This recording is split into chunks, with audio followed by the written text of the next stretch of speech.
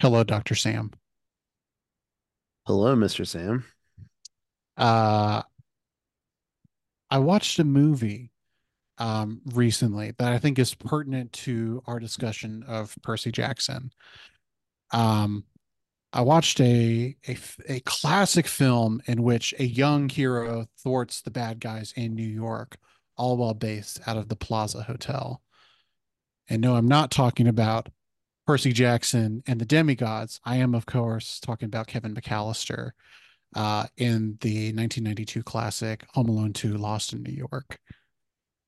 Did it have the Donald Trump scene cut out of it?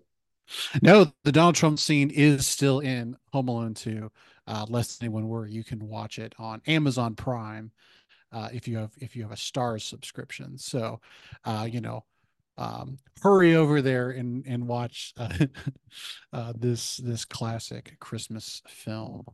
Um, I just thought it was funny that this week, as we were reading The Last Olympian, I had two different pieces of media where the Plaza Hotel featured prominently, and I thought it was worth bringing up.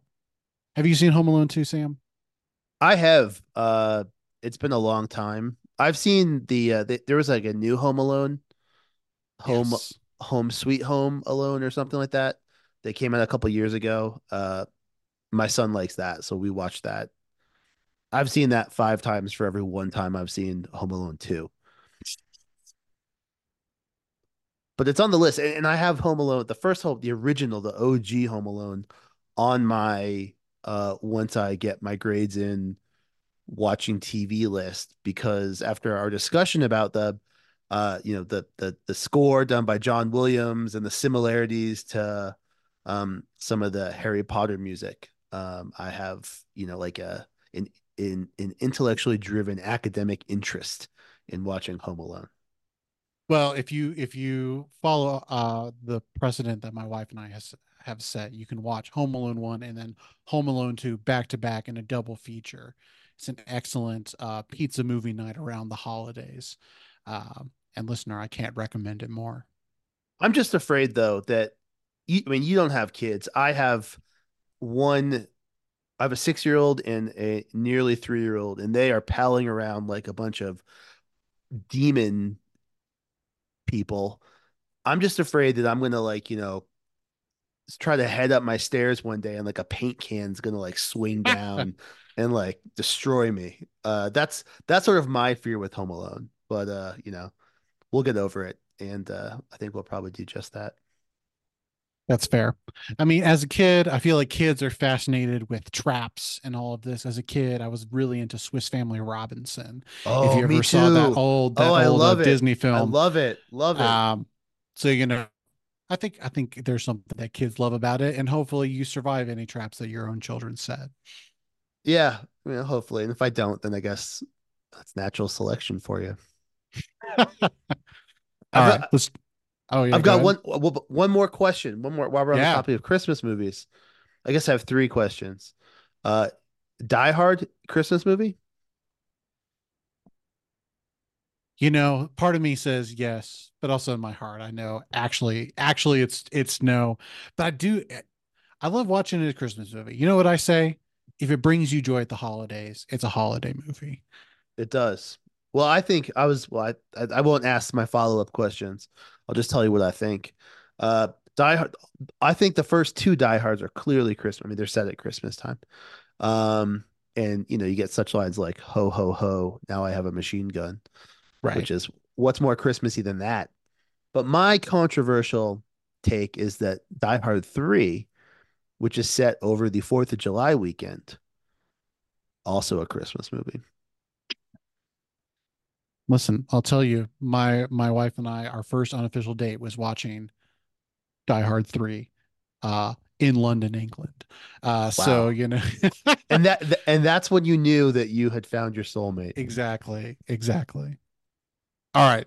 Now on to the podcast. Cue the music.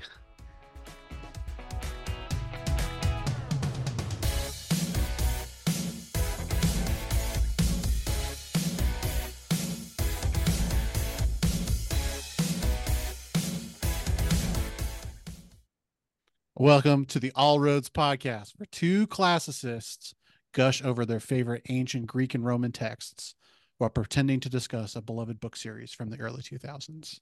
We're your hosts, Sam Hahn, And I'm Dr. Sam Kindig. and today we're talking about the fifth, but no longer final book of the Percy Jackson and the Olympian series, The Last Olympian, which was published back in 2009. Um, Now, of course, Rick Riordan has published a sixth book in the series, but this was the original ending uh, for our time with Percy Jackson, Annabeth Grover, and the whole gang. Sam, what do you think of this book? Didn't really like it. Yeah, what? I'm speak more on that. I don't know. It's as sort of a culmination of the series. I didn't really like the ending. You know, Yeah, the all the stuff about, how Percy is like offered immortality and he turns it down, and I don't like anything about the Annabeth or like I just don't like nothing. I didn't like anything at the end of the book. And I was thinking about sort of the whole sort of arc of the book. I mean, this is book five, four, five, yeah, this is book five. book five. We've read them so quickly. It sort of I forgot how many there were. This is book five. And I don't know. I think just the nature of this series, and maybe, you want to dig into this a little bit more as we go through the episode. It just feels so short. I mean, there's a lot of jump cuts, kind of. There's not like, like we're doing something, then like boom, all of a sudden we're like sneaking around at like Luke's house. And then Hmm. like, I kind of wish it was longer just to like sort of connect things a little bit more and like Hmm. explore certain, because there's a lot of complexities that are sort of revealed in the last couple books. I kind of wish it was longer, but I also kind of wish it was shorter, if that makes Yeah, sense.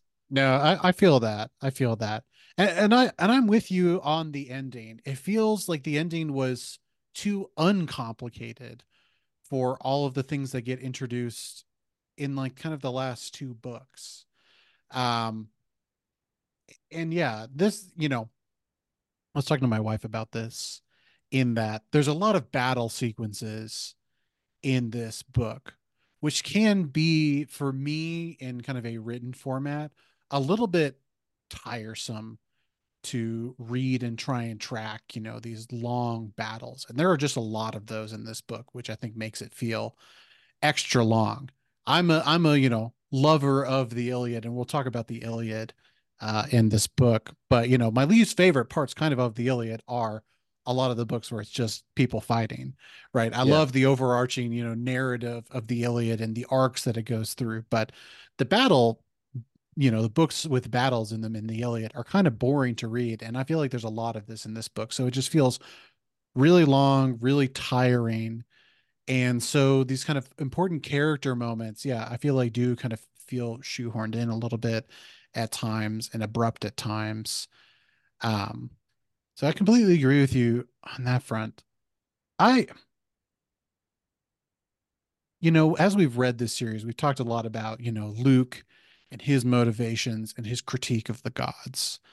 And I was really excited when I started this book because Percy actually starts to understand the critique of the Olympians in this book really for the first time, which I found kind of, it was kind of surprising to me that he didn't get it any other time. In the previous book, Ethan Nakamura has, his complaints and Percy doesn't understand those complaints. But in this one, he finally understands, oh, there are these gods and they've really done bad things to their kids. And maybe there is a bit of a point to what Luke is after in this critique of Olympus. And in our previous discussion of book four, I posited maybe there's going to be kind of a big shift in the status quo. Like maybe that's what's leading this is leading us to. And I was very disappointed because I feel like Percy got the critique and there wasn't actually a big shift in the end. There's a minor shift in Percy's final wish, right? but I was kind of disappointed at this, where we actually get a real critique, and then it all kind of gets papered over at the end of this book. Yeah, and there's that one line towards the end of the book when Percy's talking to Annabeth, and Percy brings up the fact that he thought about, he was tempted to become immortal. Uh and he says, Annabeth is like, yeah, you so wanted to. And Percy said, well, maybe a little, but I didn't, because I thought I didn't want things to stay the same for eternity, because things could always get better. And then there's like this, romantic moment. But I Right. mean, what's he saying there, right? He doesn't want things to stay the same for eternity because things could get better. Is that like, is he sort of latching onto this idea that if he became a god, which would sort of by definition be change, there's no chance of improvement, but he thinks that if he does not become a god, his life might improve? Is that sort of the sense? I mean, it's more about him and his personal relationships than it is about sort of the challenging the status quo. Right. And there's also that moment when he's like talking with Mr. D in that West Virginia bar where he's playing Pac-Man, and Yeah, Mr. D is basically like, if we go, all of the good stuff that people love, like art and music and video games, also disappear if the gods go away. Which again, A, ignores any sort of you know music that's outside of the what what we can traditionally consider the West and whatnot, and the sure. art that's outside of the West and whatnot. But it felt like the book was like, there are real critiques of the gods, but let's not throw the baby out with the bathwater, sort of ending. And I felt like that was a little bit, I don't know, I wish that there had been kind of a stronger statement at the end, around this whole topic. um because also there is this kind of like sheepish, the gods being like, yeah, we kind of did screw up by ignoring our children for all of this time.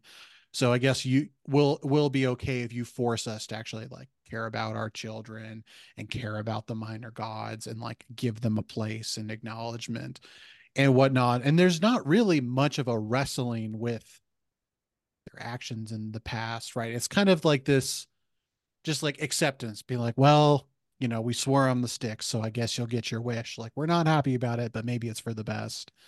Like, I kind of wanted to see more of a change, because I really felt like the series was a little bit building toward this. Like, how do we actually, answer kind of the question that was posed in the first book? Like, why does all of this matter?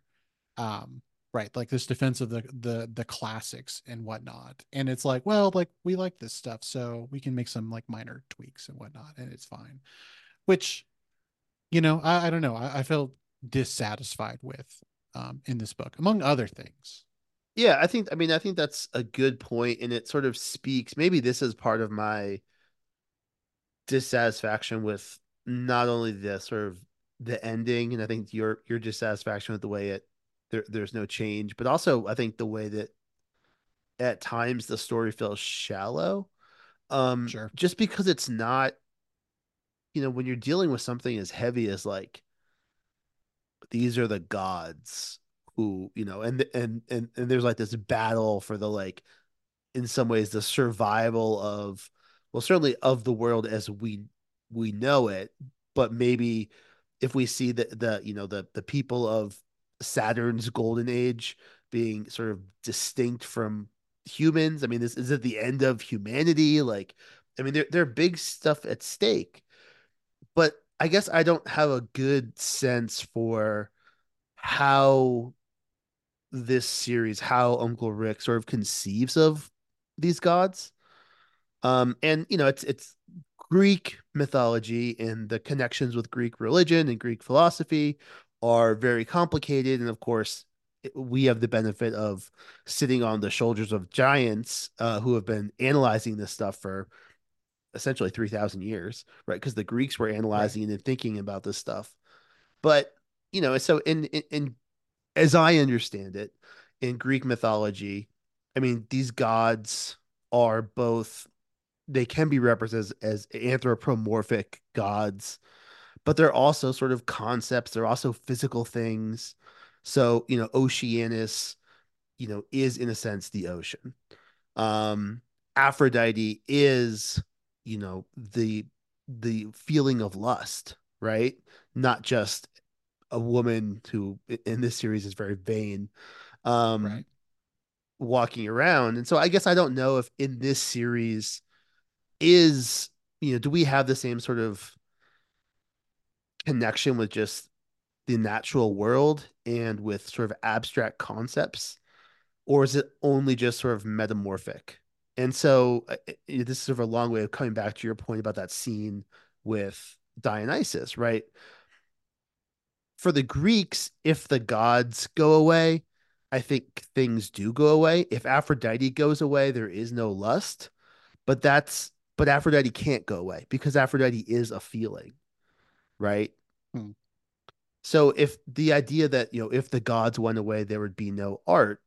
I mean, it's problematic, as you said, because it's a very Western centric thing, but it's not possible for the gods to go away in a Greek sort of conception. Right.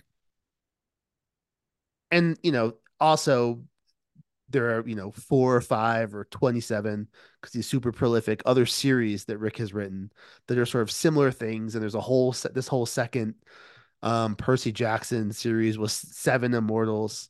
Um, so I think there's more world building that you and I are not expert on, Sure. but I guess I just don't understand. And I'd be curious to look at the sort of the Norse god series or the Egyptian god series, how those gods are sort of compatible with these Greek gods, right? If Dionysus goes away, does wine go away? Does partying go away only in the West? Um, is there like an Egyptian party god? Is there like a Norse party god that are, only sort of have jurisdiction over those geographies? It's it just feels it's not fully fleshed out, and I don't totally understand the, I guess, the sort of divine physics of this world. Sure. You want some Aristotelian teasing out of these sorts of things for This is us. some over analysis. Yeah. But yeah, I think that's just why it's hard to engage with something as complex as ancient mythology, because Yeah. it's not just a set of stories, right? It's a set of, it's evolving concepts that are, again, they're philosophical, they're, they go into sort of natural sciences, religion. Right. I think the thing that also, I think that's your point is well made, that it's really hard to do this well. And there are times when Rick Riordan really succeeds in doing that, and other places where we feel like he falls short. But even, ignoring, the canon of classical, texts and tradition and whatnot, I also feel confused a little bit about the world in which he is created. Like, are his characters responding to the actual world that they are being presented with? Like, I think about the moment where, like, at the end of this book, where they're running to the throne room of Olympus, and things are crashing down, and like this statue of Hera is coming down, and Thalia like pushes Annabeth out of the way and gets, kind of crushed underneath this statue of Hera. And Annabeth is like, why is Hera trying to kill me in this moment? Um, and I think that's a great question.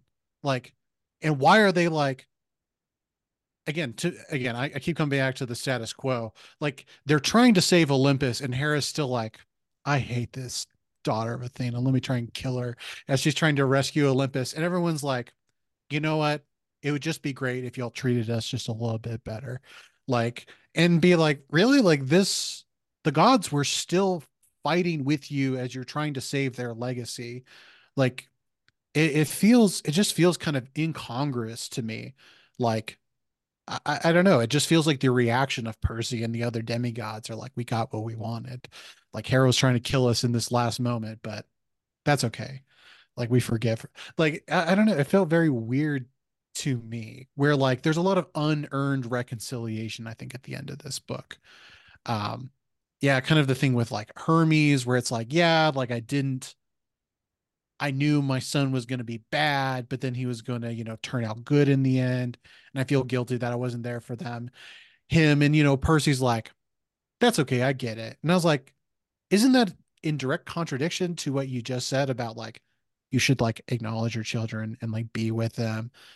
And then Hermes is like, well, like I can't influence fate. So I couldn't tell him, oh, you're going to turn out bad, but then you're going to turn out good. And it's going to be fine because it wouldn't have mattered. Slash, maybe it would have made things worse. Like I felt like that at the end was also just kind of like trying to give Hermes this moment where it's like, it's okay that he sucked as a dad. And and Luke, I don't know. At the end, Percy's like, I'm sure he loved you. And I was like, did Luke love No, he Hermes? didn't. Like, right. 100%. It's like this weird, I don't He know. loved Annabeth. He loved Annabeth. Yeah. And then, of course, Annabeth's like, I never loved you. I loved you as a brother. And I was like, that's weird. I don't buy that either. Like I don't either. Yep. the romance at the end of this book really threw me off. Again, listeners may remember at the end of the book, I thought he's not going to get with Annabeth. Maybe Aunt Luke is saved and Annabeth and Luke are a thing, but like I was like, oh, Percy and Rachel are a thing. And then that ends in such a weird way too. Um, I don't know. I was very disappointed by the ending of this book too. Yeah, Uh, and so I mean, so Hades knew what was going to happen, right? Did all the gods know what was going to happen? Like because it was fated, but they like it wasn't just like we know the prophecy and there's a hero. They, at least Hermes specifically knew it was Luke, and they knew he was going to do the right thing, but they couldn't tell him. But like, could they tell each other? Right?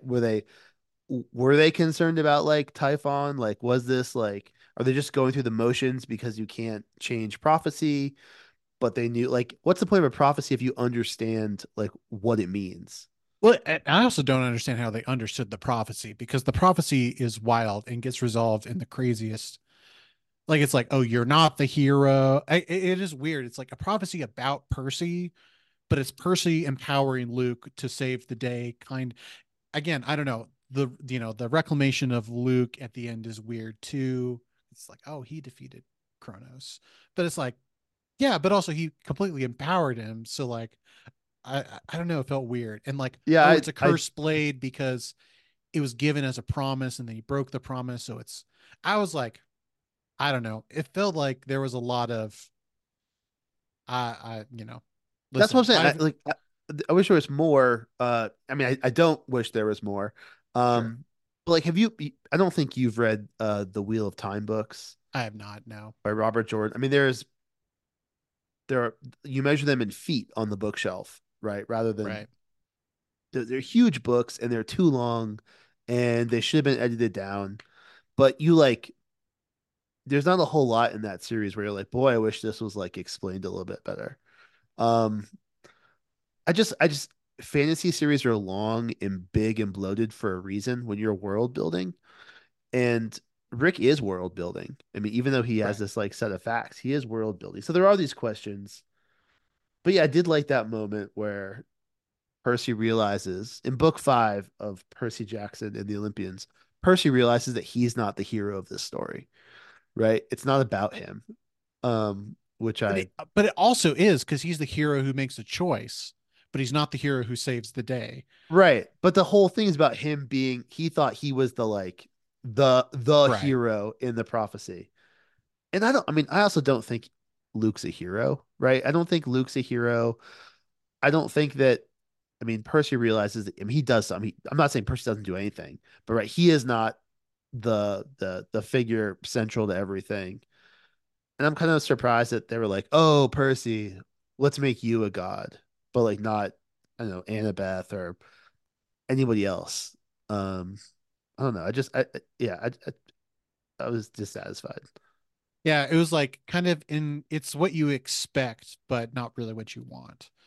Like, I don't know, maybe not expect, but you're like, this makes sense, but I don't particularly like it. Yeah, Um, it also felt like there was just a little bit of like trying to be like, oh, here's the twist that you didn't see coming. Um, and again, it didn't feel necessarily earned in this book. Um, so So yeah, well, it sounds like we're in agreement that we were kind of a bit dissatisfied with how this series ended. Any thoughts about the series as a whole? I know we've harped on this book, and we'll spend some more time talking about more of these scenes in the book. But I'm curious now that we have a again with the knowledge that there's now a sixth book that continues this series with the And a seventh original. book coming out next year. I think there might even be a whole trilogy coming. Really? Okay, wow. And then of course Um, there's the whole other right. Percy. What is it? The like The Heroes of the, Olympus. the Heroes of Olympus. So there's Yeah, yeah. like there's it's not like this is goodbye Right.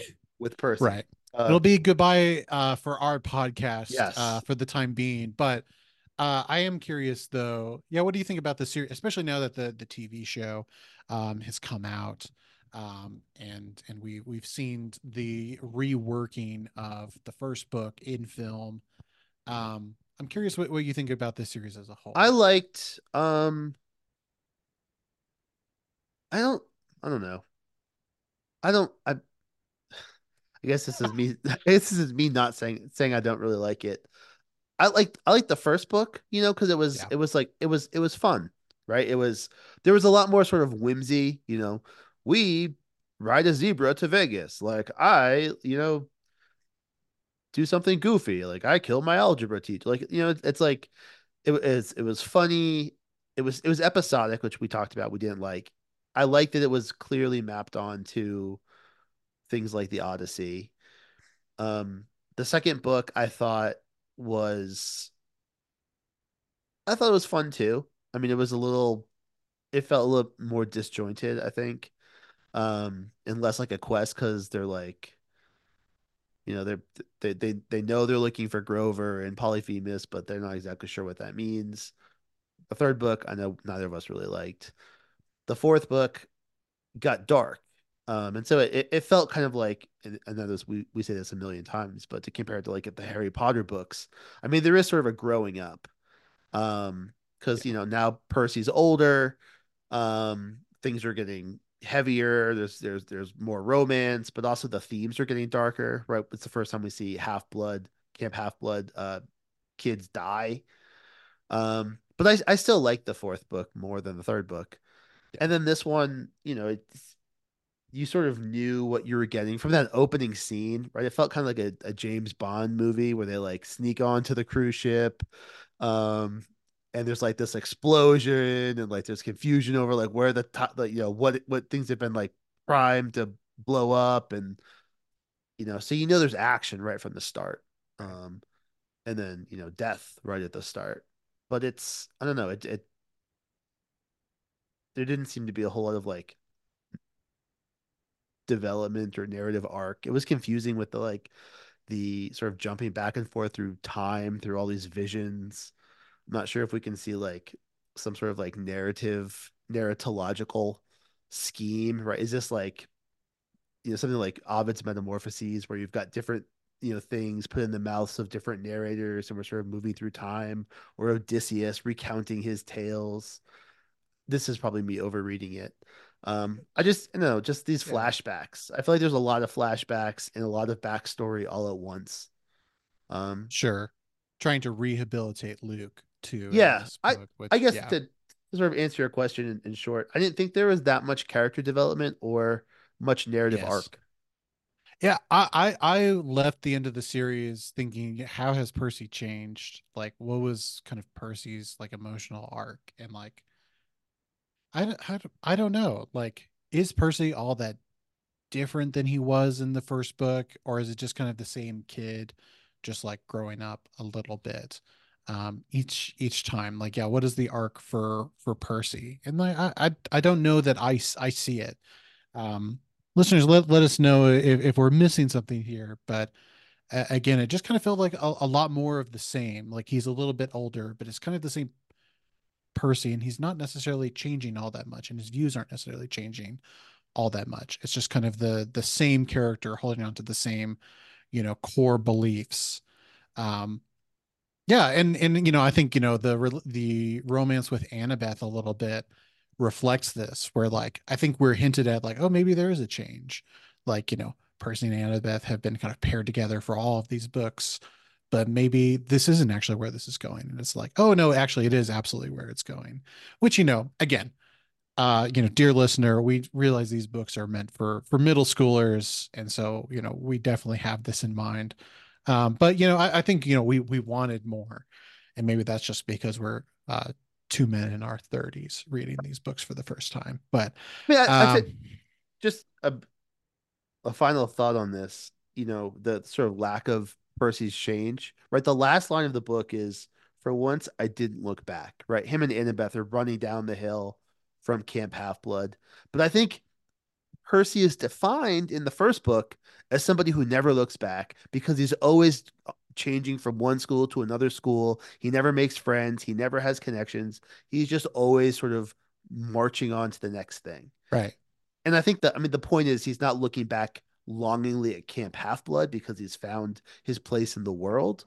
But it's sort of that line defines him at the beginning of the book. right.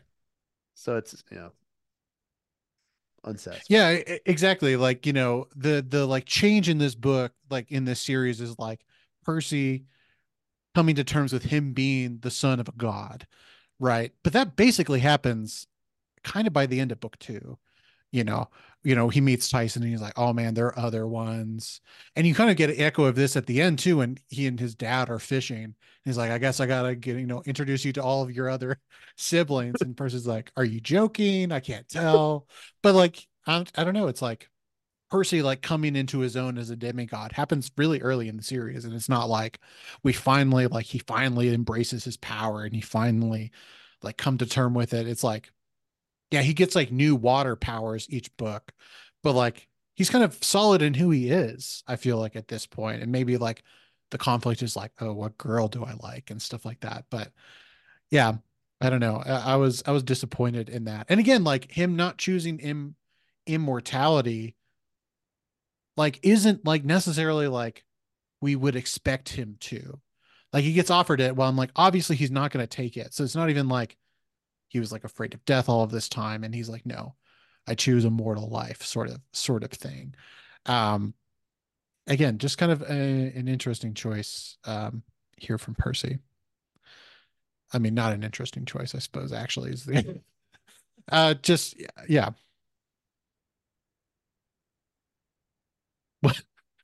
Well, do we want to jump back into the book now that we've kind of let our feelings about the series be known? Yeah. um So I think there were some nice moments in the book. yeah. um Obviously this book, as I predicted, this book is engaging with the Iliad, right? We finally get this connection to Achilles, right? We find out that Kronos is invulnerable because Luke has dipped his body in the river Styx. And so Percy is kind of presented with this choice, like, do I make myself invulnerable like Kronos in the same, in order to fight him? Which again, talking about like choices that don't end up being really choices where it's like, oh, like this is going to be bad, you're going to be cursed. And he's like, whatever. And he does it and doesn't actually really hurt him all that much. Set up in the book, right? But they meet Achilles actually by the river Styx, right? And he says, beware, I told Luke not to do this. You shouldn't do it. And, again, from the first book, we've been, there's going to be a second Trojan War. There's going to be another Achilles. Um, this is something that we see in ancient literature too. This is kind of set up in, for example, the Aeneid, which is largely modeled on uh, first the Odyssey and then the Iliad, and there is this kind of there's going to be a second Trojan War, there's going to be a second Achilles. There's ancient precedent for kind of repeating the Trojan War in new turf, which we get in this book. Um, Sam, what did you think of the engagement with the Iliad? Did you see much in terms of like actually picking up pieces from the epic poem other than the fact that we have this Achilles like hero in Percy and also kind of Luke slash Kronos? Yeah, I mean, I was wondering about this the whole time I was reading the book because, you know, I knew your predictions, right, that we were gonna get the Iliad, and I was a little skeptical. Um, but as soon as they were like on the cruise ship, like blowing stuff up and fighting from the first, I was like, oh, Sam was right.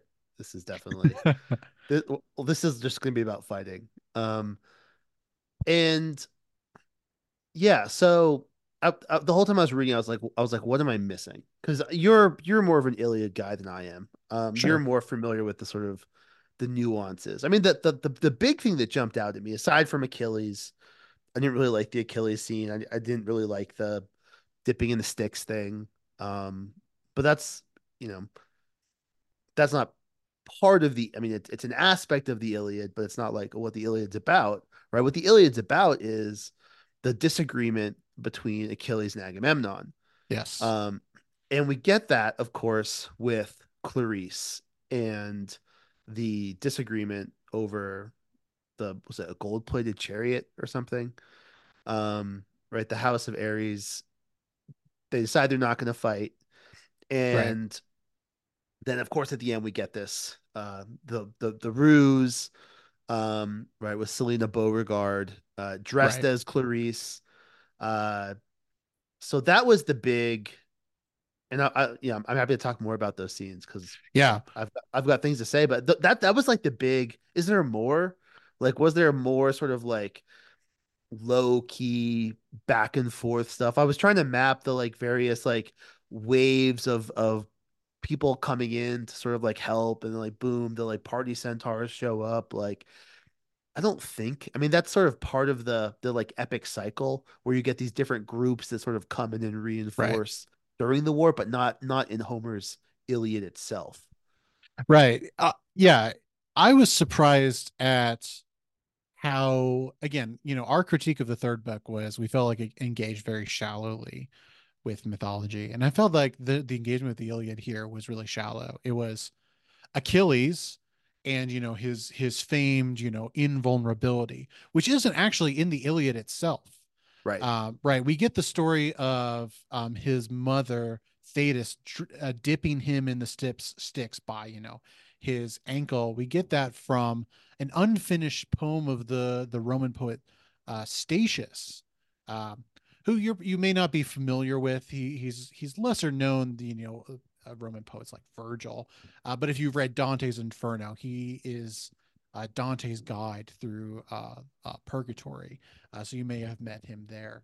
But there's an unfinished poem, the Achilleid, that is about kind of Achilles before the Trojan War, largely. Um, I love it. and It's only like it's a little over a book long, I think, yeah, it's but like a book and a I bit. love it. I think it's great. I'm not, Statius wrote another epic poem called the Thebaid, which I'm less into. I mean, there's a creepy scene with Julius Caesar like Yeah, eating brunch amongst the like field of corpses. So maybe that tickles your fancy, but I like the Accolade. So yeah, I like yeah. that. I mean, yeah. Famously from that book, Achilles dresses as a woman in an attempt to avoid the Trojan War. This is also where we get, his instruction by Chiron. So a lot of kind of important like images that we associate with Achilles come from this unfinished poem.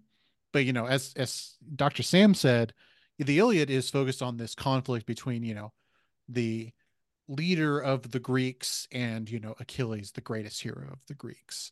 Um, and really only focuses on a very short period near the end of the war. Right, the Iliad takes place over, I don't know. Do you remember how many days the Iliad takes place over? People disagree, but it's, I think it's like somewhere between like 4 days and like 2 weeks kind of thing. I mean, Right. it's not, it's about a week, maybe. Right. So when you think of the Trojan War, you think of the Trojan horse as a way to, the Iliad doesn't have really any of that. It has a very specific scene. And one of the most famous moments in this, Achilles no longer is willing to fight for the Greeks, and the Greeks start losing. And then Achilles's, beloved Patroclus leads the Greek army disguised in Achilles' armor, which is the scene that we get um, in this book. But other than that, I was kind of disappointed that there wasn't more engagement um, with it. I also, I don't know if you did this. Do you know how many chapters are in this book? I hope there's 24. There's 23, which I found so disappointing. Oh, You know, oh, ancient literature loves to play with, replicating, imitating previous works by, their structure. So again, famously, the Aeneid, Virgil's famous Roman poem about the Roman hero Aeneas, who escapes the Trojan War and ends up kind of founding Rome, or founding the people who eventually go on the to proto found. Romans. Yeah, Yeah, yeah. exactly. It is 12 books long, and half of it is based on the Odyssey, half of it's based on the Iliad, or inspired by it. And it's half of the length of both of those Homeric poems, which are both 24 books long. So we have 24 books of Homer and 12 books in the Aeneid by Virgil. So there's playing around with numbers, and I could not believe that there were only 23 chapters in this book. The more that I Um, think about this, though, I think they're actually this may be something. Rick might be onto something because, as you know, some people think that is it book 10 of the Iliad. that is Uh, true. they say book 10, maybe it's not real, and people say the same thing about Odyssey 24. That's true. Right? So perhaps there are only 23 books in the Iliad and 23 books in the Odyssey, just as there are 23 chapters in Percy Jackson, The Olympians, The Last Olympian.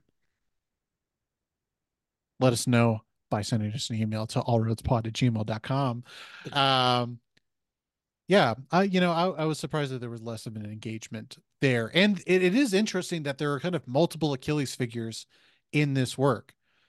Clarice's Achilles, Percy's Achilles. We have Achilles, and Kronos is kind of Achilles too, because they compare Percy to the defender of Troy in the book. So Percy's also kind of set up as a Hector figure, who's the Trojan counterpart to Achilles in the Iliad. So it is kind of this odd thing where there's like kind of not a commitment to, like, are we reperforming the Trojan War or not? Because we say we are. Right? Um, They explicitly talk about it. They're like, it's going to be like the Trojan War. right. And it's not really all that, I know we're ragging on this book a lot, but there's a moment, where Percy goes to the rivers in New York. And I'm like, oh, there's a very famous scene in the Iliad where Achilles, in the rage, Patroclus, his beloved, puts on armor, leads the Greek army in, and is killed. And it is, devastating to Achilles. He kind of blames himself for, not fighting and allowing his, beloved Patroclus to die. And he goes on this kind of rampage. And in the rampage, he gets to the river Scamander, and the river god is like, I'm a river god, don't fight me. And Achilles says, screw you, I am gonna fight you. And Achilles famously fights a river and almost wins, almost drowns. But it's a very great moment in the Iliad. And I was like, oh, we're gonna get this. Percy is going to the rivers of New York, and he just kind of bribes them to take out some baddies. And I was disappointed. I was like, oh, this is an obvious moment for Percy to fight the river. Um, and again, there felt like there were opportunities to kind of have these important moments.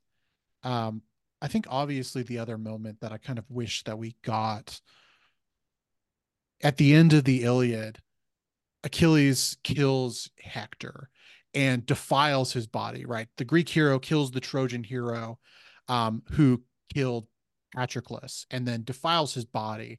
And the king of Troy kind of sneaks out and sneaks into the Greek camp and goes to Achilles and begs for the body of his son to be returned. And this kind of like very vulnerable moment. And it's great. It's such a powerful moment of the Iliad because there's this reconciliation and there's this hospitality that's shown between enemies. And Achilles's wrath is kind of abated in that moment. Um and I kind of wondered if in a different version of this book we could have had something similar happen with the body of Luke and Hermes. or something like that, or have this sort of moment with another of these, demigods and a god or something like that. Again, just kind of feels like a missed opportunity to have one of these kind of humanizing moments, and might have actually helped us earn the ending that we got in this book. Yeah, because I mean, I love that scene. I mean, that the thing with Priam in book 24 of the Iliad, because it's as you know, because you think a lot about the Iliad, right? I mean, this poem is about um, it's not about the Trojan War. It's about Achilles being mad, right? Right. Main and Aedetea, right? The very Yeah. beginning of the poem, right? The maiden is the wrath, right? Right. Sing goddess about the wrath of Achilles. It's not tell me about the Trojan War. It's not Right. about like let's talk about Achilles. It's about the wrath of Achilles. And so the end of the book or the end of the poem is about Achilles sort of coming off of that wrath. And then there's a couple weird episodes during the funeral games of Patroclus where there's like opportunities for like future tensions and wraths and Achilles like sort of uh, stops these before they can sort of escalate. And so that scene is important because it we sort of come down off of the killing high, um, and maybe sort of helps us like reintegrate into society from being sort of at the Trojan War. And yeah, we didn't get that. It's also a great scene because we look at Achilles, we see Achilles, right? His mother is present in the book, but his father is not. And Right. so there's definitely this father son conversation between Priam and Achilles, and Priam is like, look, I'm old and I lost my son.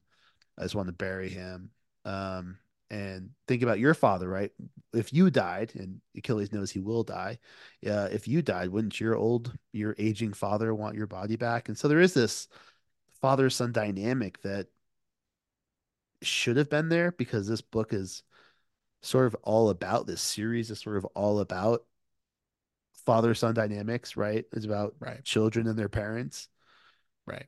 So I agree that it's a missed opportunity.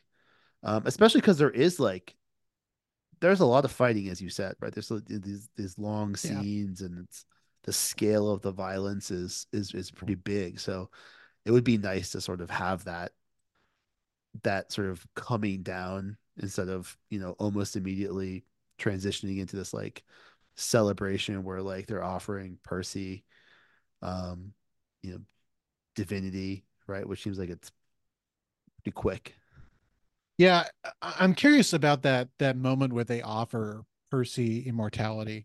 Again, going back to the character of Achilles in the Iliad, he's kind of special because he's the one hero with kind of two fates that he gets to choose between, right? He can choose to live a kind of short life and be kind of remembered forever in legend for his actions in the Trojan War, or he can choose a long life of obscurity and return home and kind of live with his dad. And of course, Achilles chooses the short life um, in the end, right? He dies at Troy at a young age. He does not see his father again, but is remembered forever as the greatest of the Greek heroes. Do you feel like Percy is given that choice here at the end in some way? I was trying to decide if this offer of immortality is in any way an attempt to pose a similar choice to Percy. My inclination is probably no. It feels different, but I don't know No, if you think differently. no, I don't think so. I mean, for one, if we think in sort of meta terms, we only have the story of Achilles.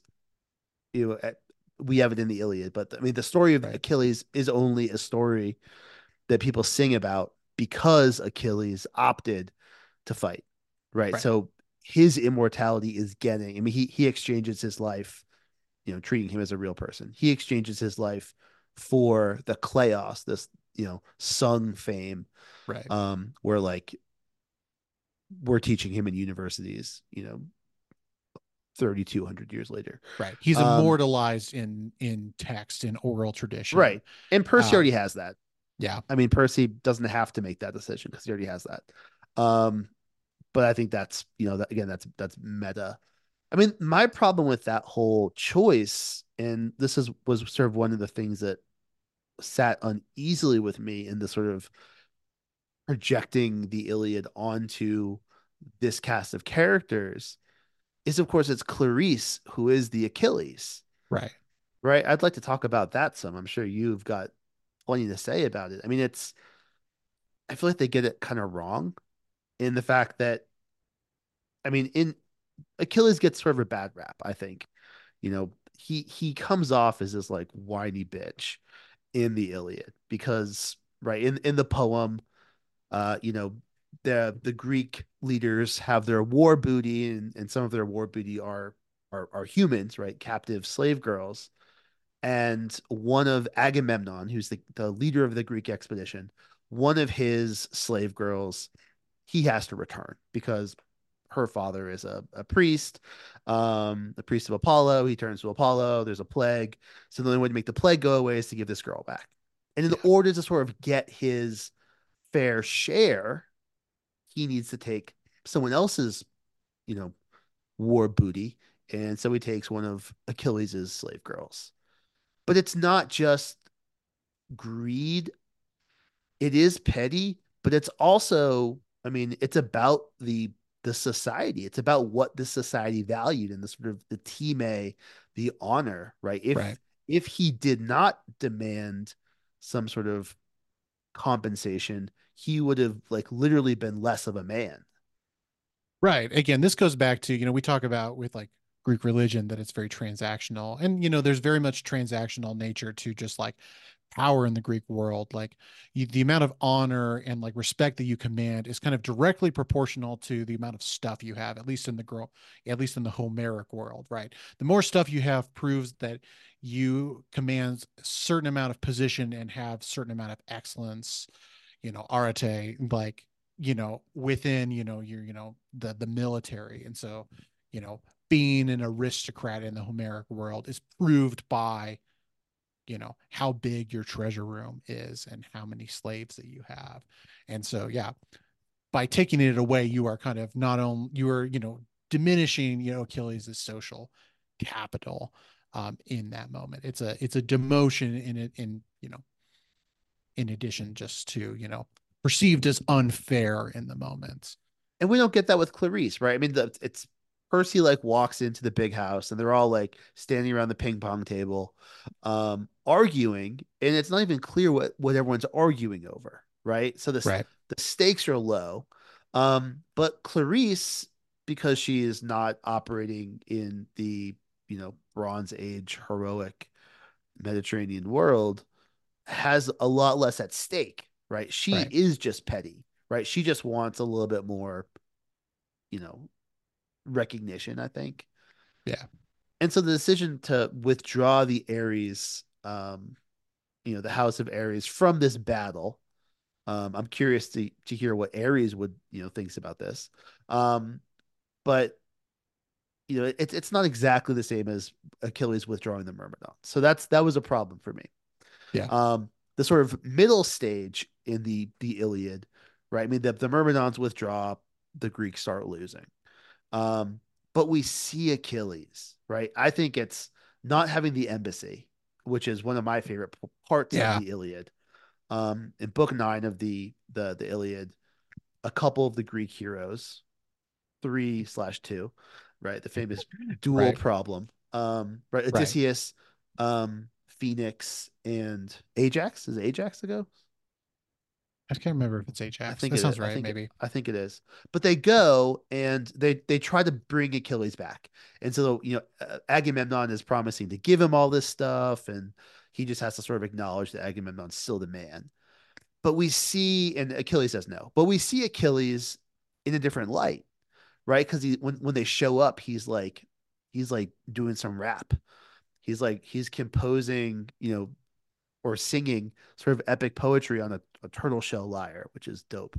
But there's this sort of humanizing moment where you realize that Achilles, who is in some ways sort of the manifestation of physical violence, he has this other side. Yeah. We don't get that at all with Clarice. And then of course at the end, right? I mean, that the sort of pivotal moment where, which you talked about earlier, Sam, where uh, Patroclus wears Achilles' armor and goes out and fights, and this rallies the Greeks. He does this with Achilles' permission, right? Achilles is part of it. He says, just don't go too far. Right. Um, and there's of course this relationship between Patroclus and Achilles, and Achilles knows that if he goes back out and fight, he's going to die. Right? This is that choice.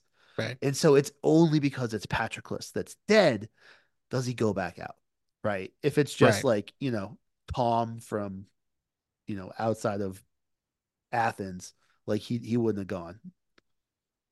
And so we have this, this ruse. I was caught off guard. I didn't see the trick coming because we were so far from the Iliad. I wasn't thinking in terms of the deception. Sure. But we come back, right? And we think it's uh what's her name? Clarice. Clarice, yeah. Yeah. Um, totally blank there. But it's Selena Beauregard, right? And I actually got goosebumps when she was which was weird because I didn't have like an emotional response to anything else, but I felt goosebumps when she was, revealed.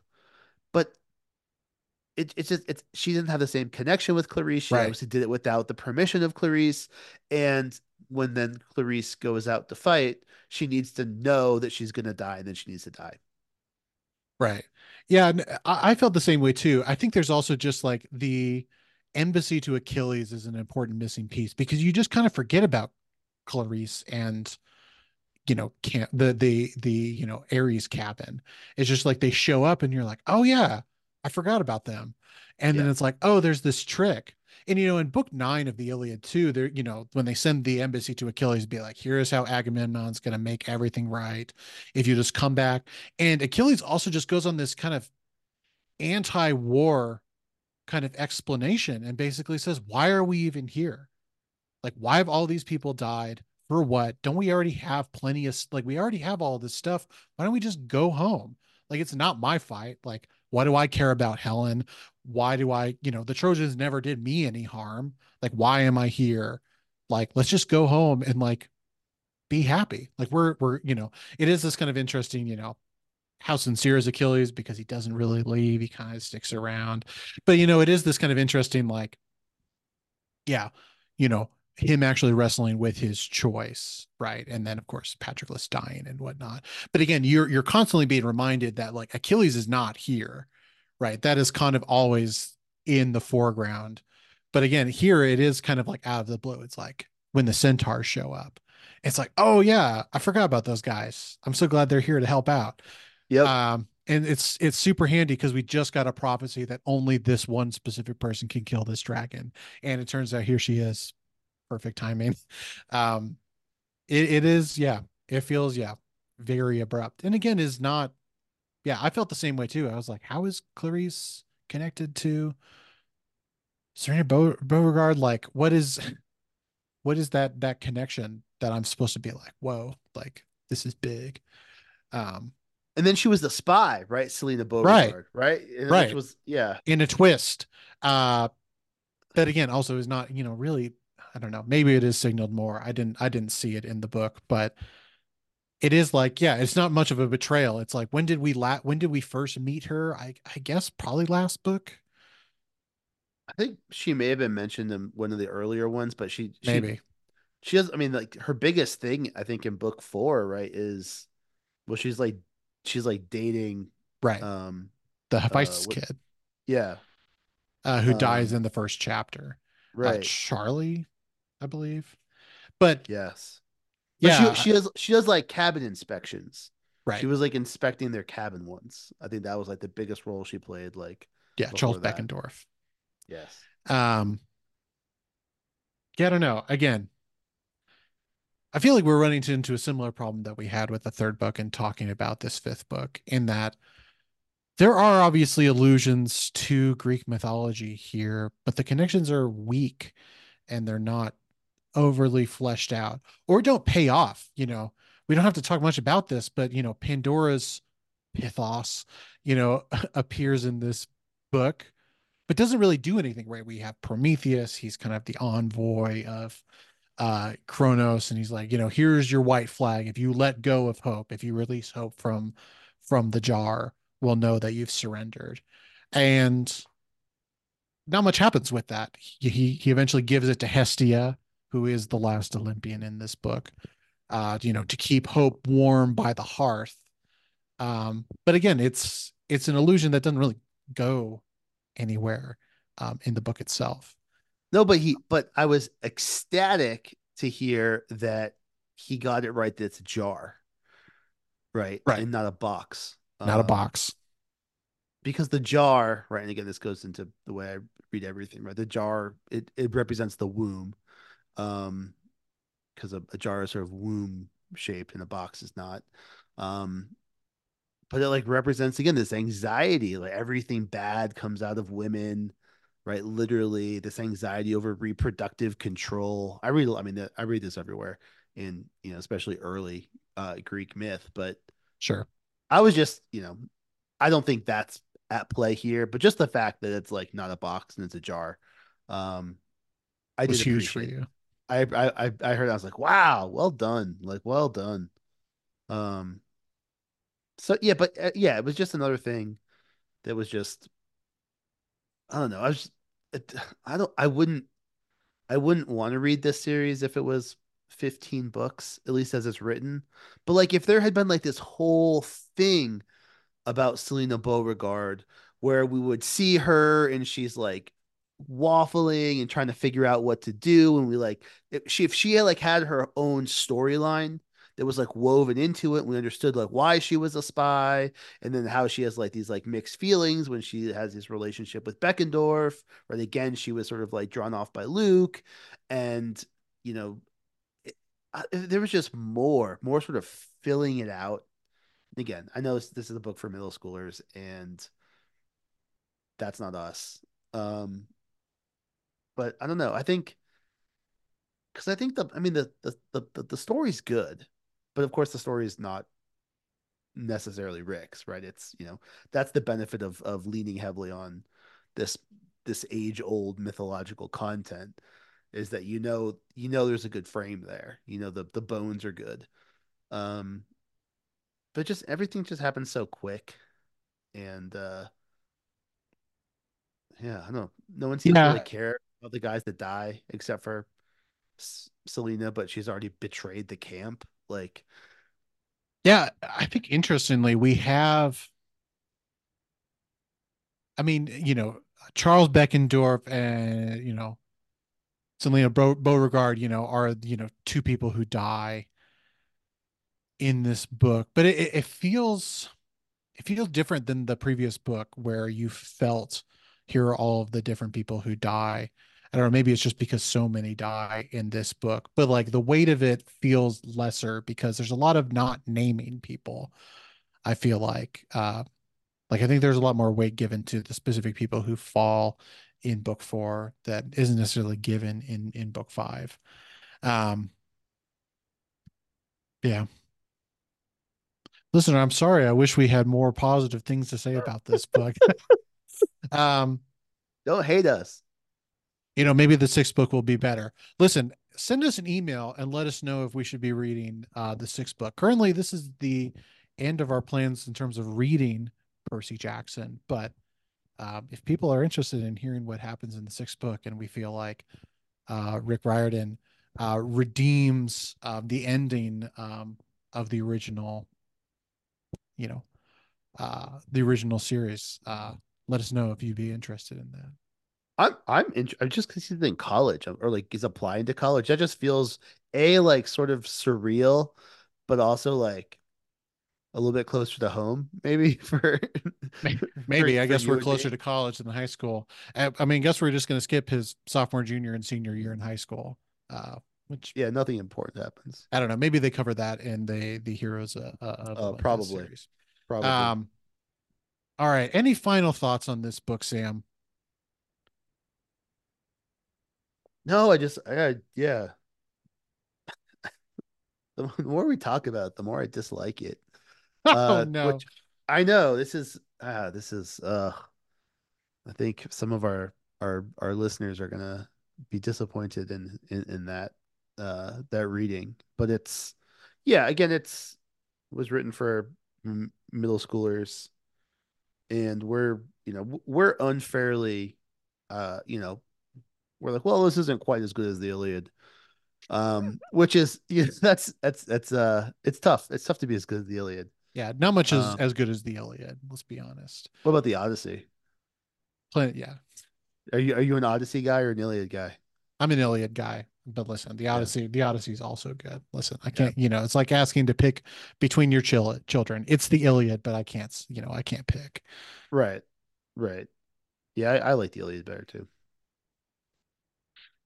Well, if do you have any last yeah, as by way of a transition, bye. Any last thoughts, Sam? We're gonna start watching. So we're gonna be recording these well in about a month before we're releasing them. So we're reading this. We've just finished the fifth book. We've just read all five. We've watched the two movies. And the TV show is going to be coming out this week. So by the time you're listening to this, we're going to release this episode the same week as the final TV show episode. Um, but we're having recorded this without knowledge of what the TV show is going to look like. So keep listening, and maybe we'll have a different we'll be singing a different tune um, on the responses to the TV show episodes by the time you listen to this. But any last thoughts, Sam, before we close it out? No, I think I would just say thank you all so much for listening. We're so glad that we have a medium where we can share our love of classics with people all over the world, including Belgium. Uh, if you've enjoyed the podcast, we'd love it if you would leave us a 5-star review on Apple Podcasts. That just helps people find the show. And you can also email us at allroadspod@gmail.com. Let us know your thoughts on the show. Let us know what you want us to do next. And let us know, is there something that we're missing about The Last Olympian and the series, the Percy Jackson series? We'd love to hear your thoughts. I also want to hear if people think Die Hard 3 is a Christmas movie or if that's an overreach. I'll rewatch it again and I'll get back to you guys. But I think there are like Christmas, subtle Christmas sort of motifs. I think there's some Christmas music in it as well. But yeah, let us know about that. Allroadspod@gmail.com. Um, this has been Dr. Sam Kindick. And Sam Hahn, Remember, guys, if all roads lead to Rome, why not take a detour with us? Bye. bye.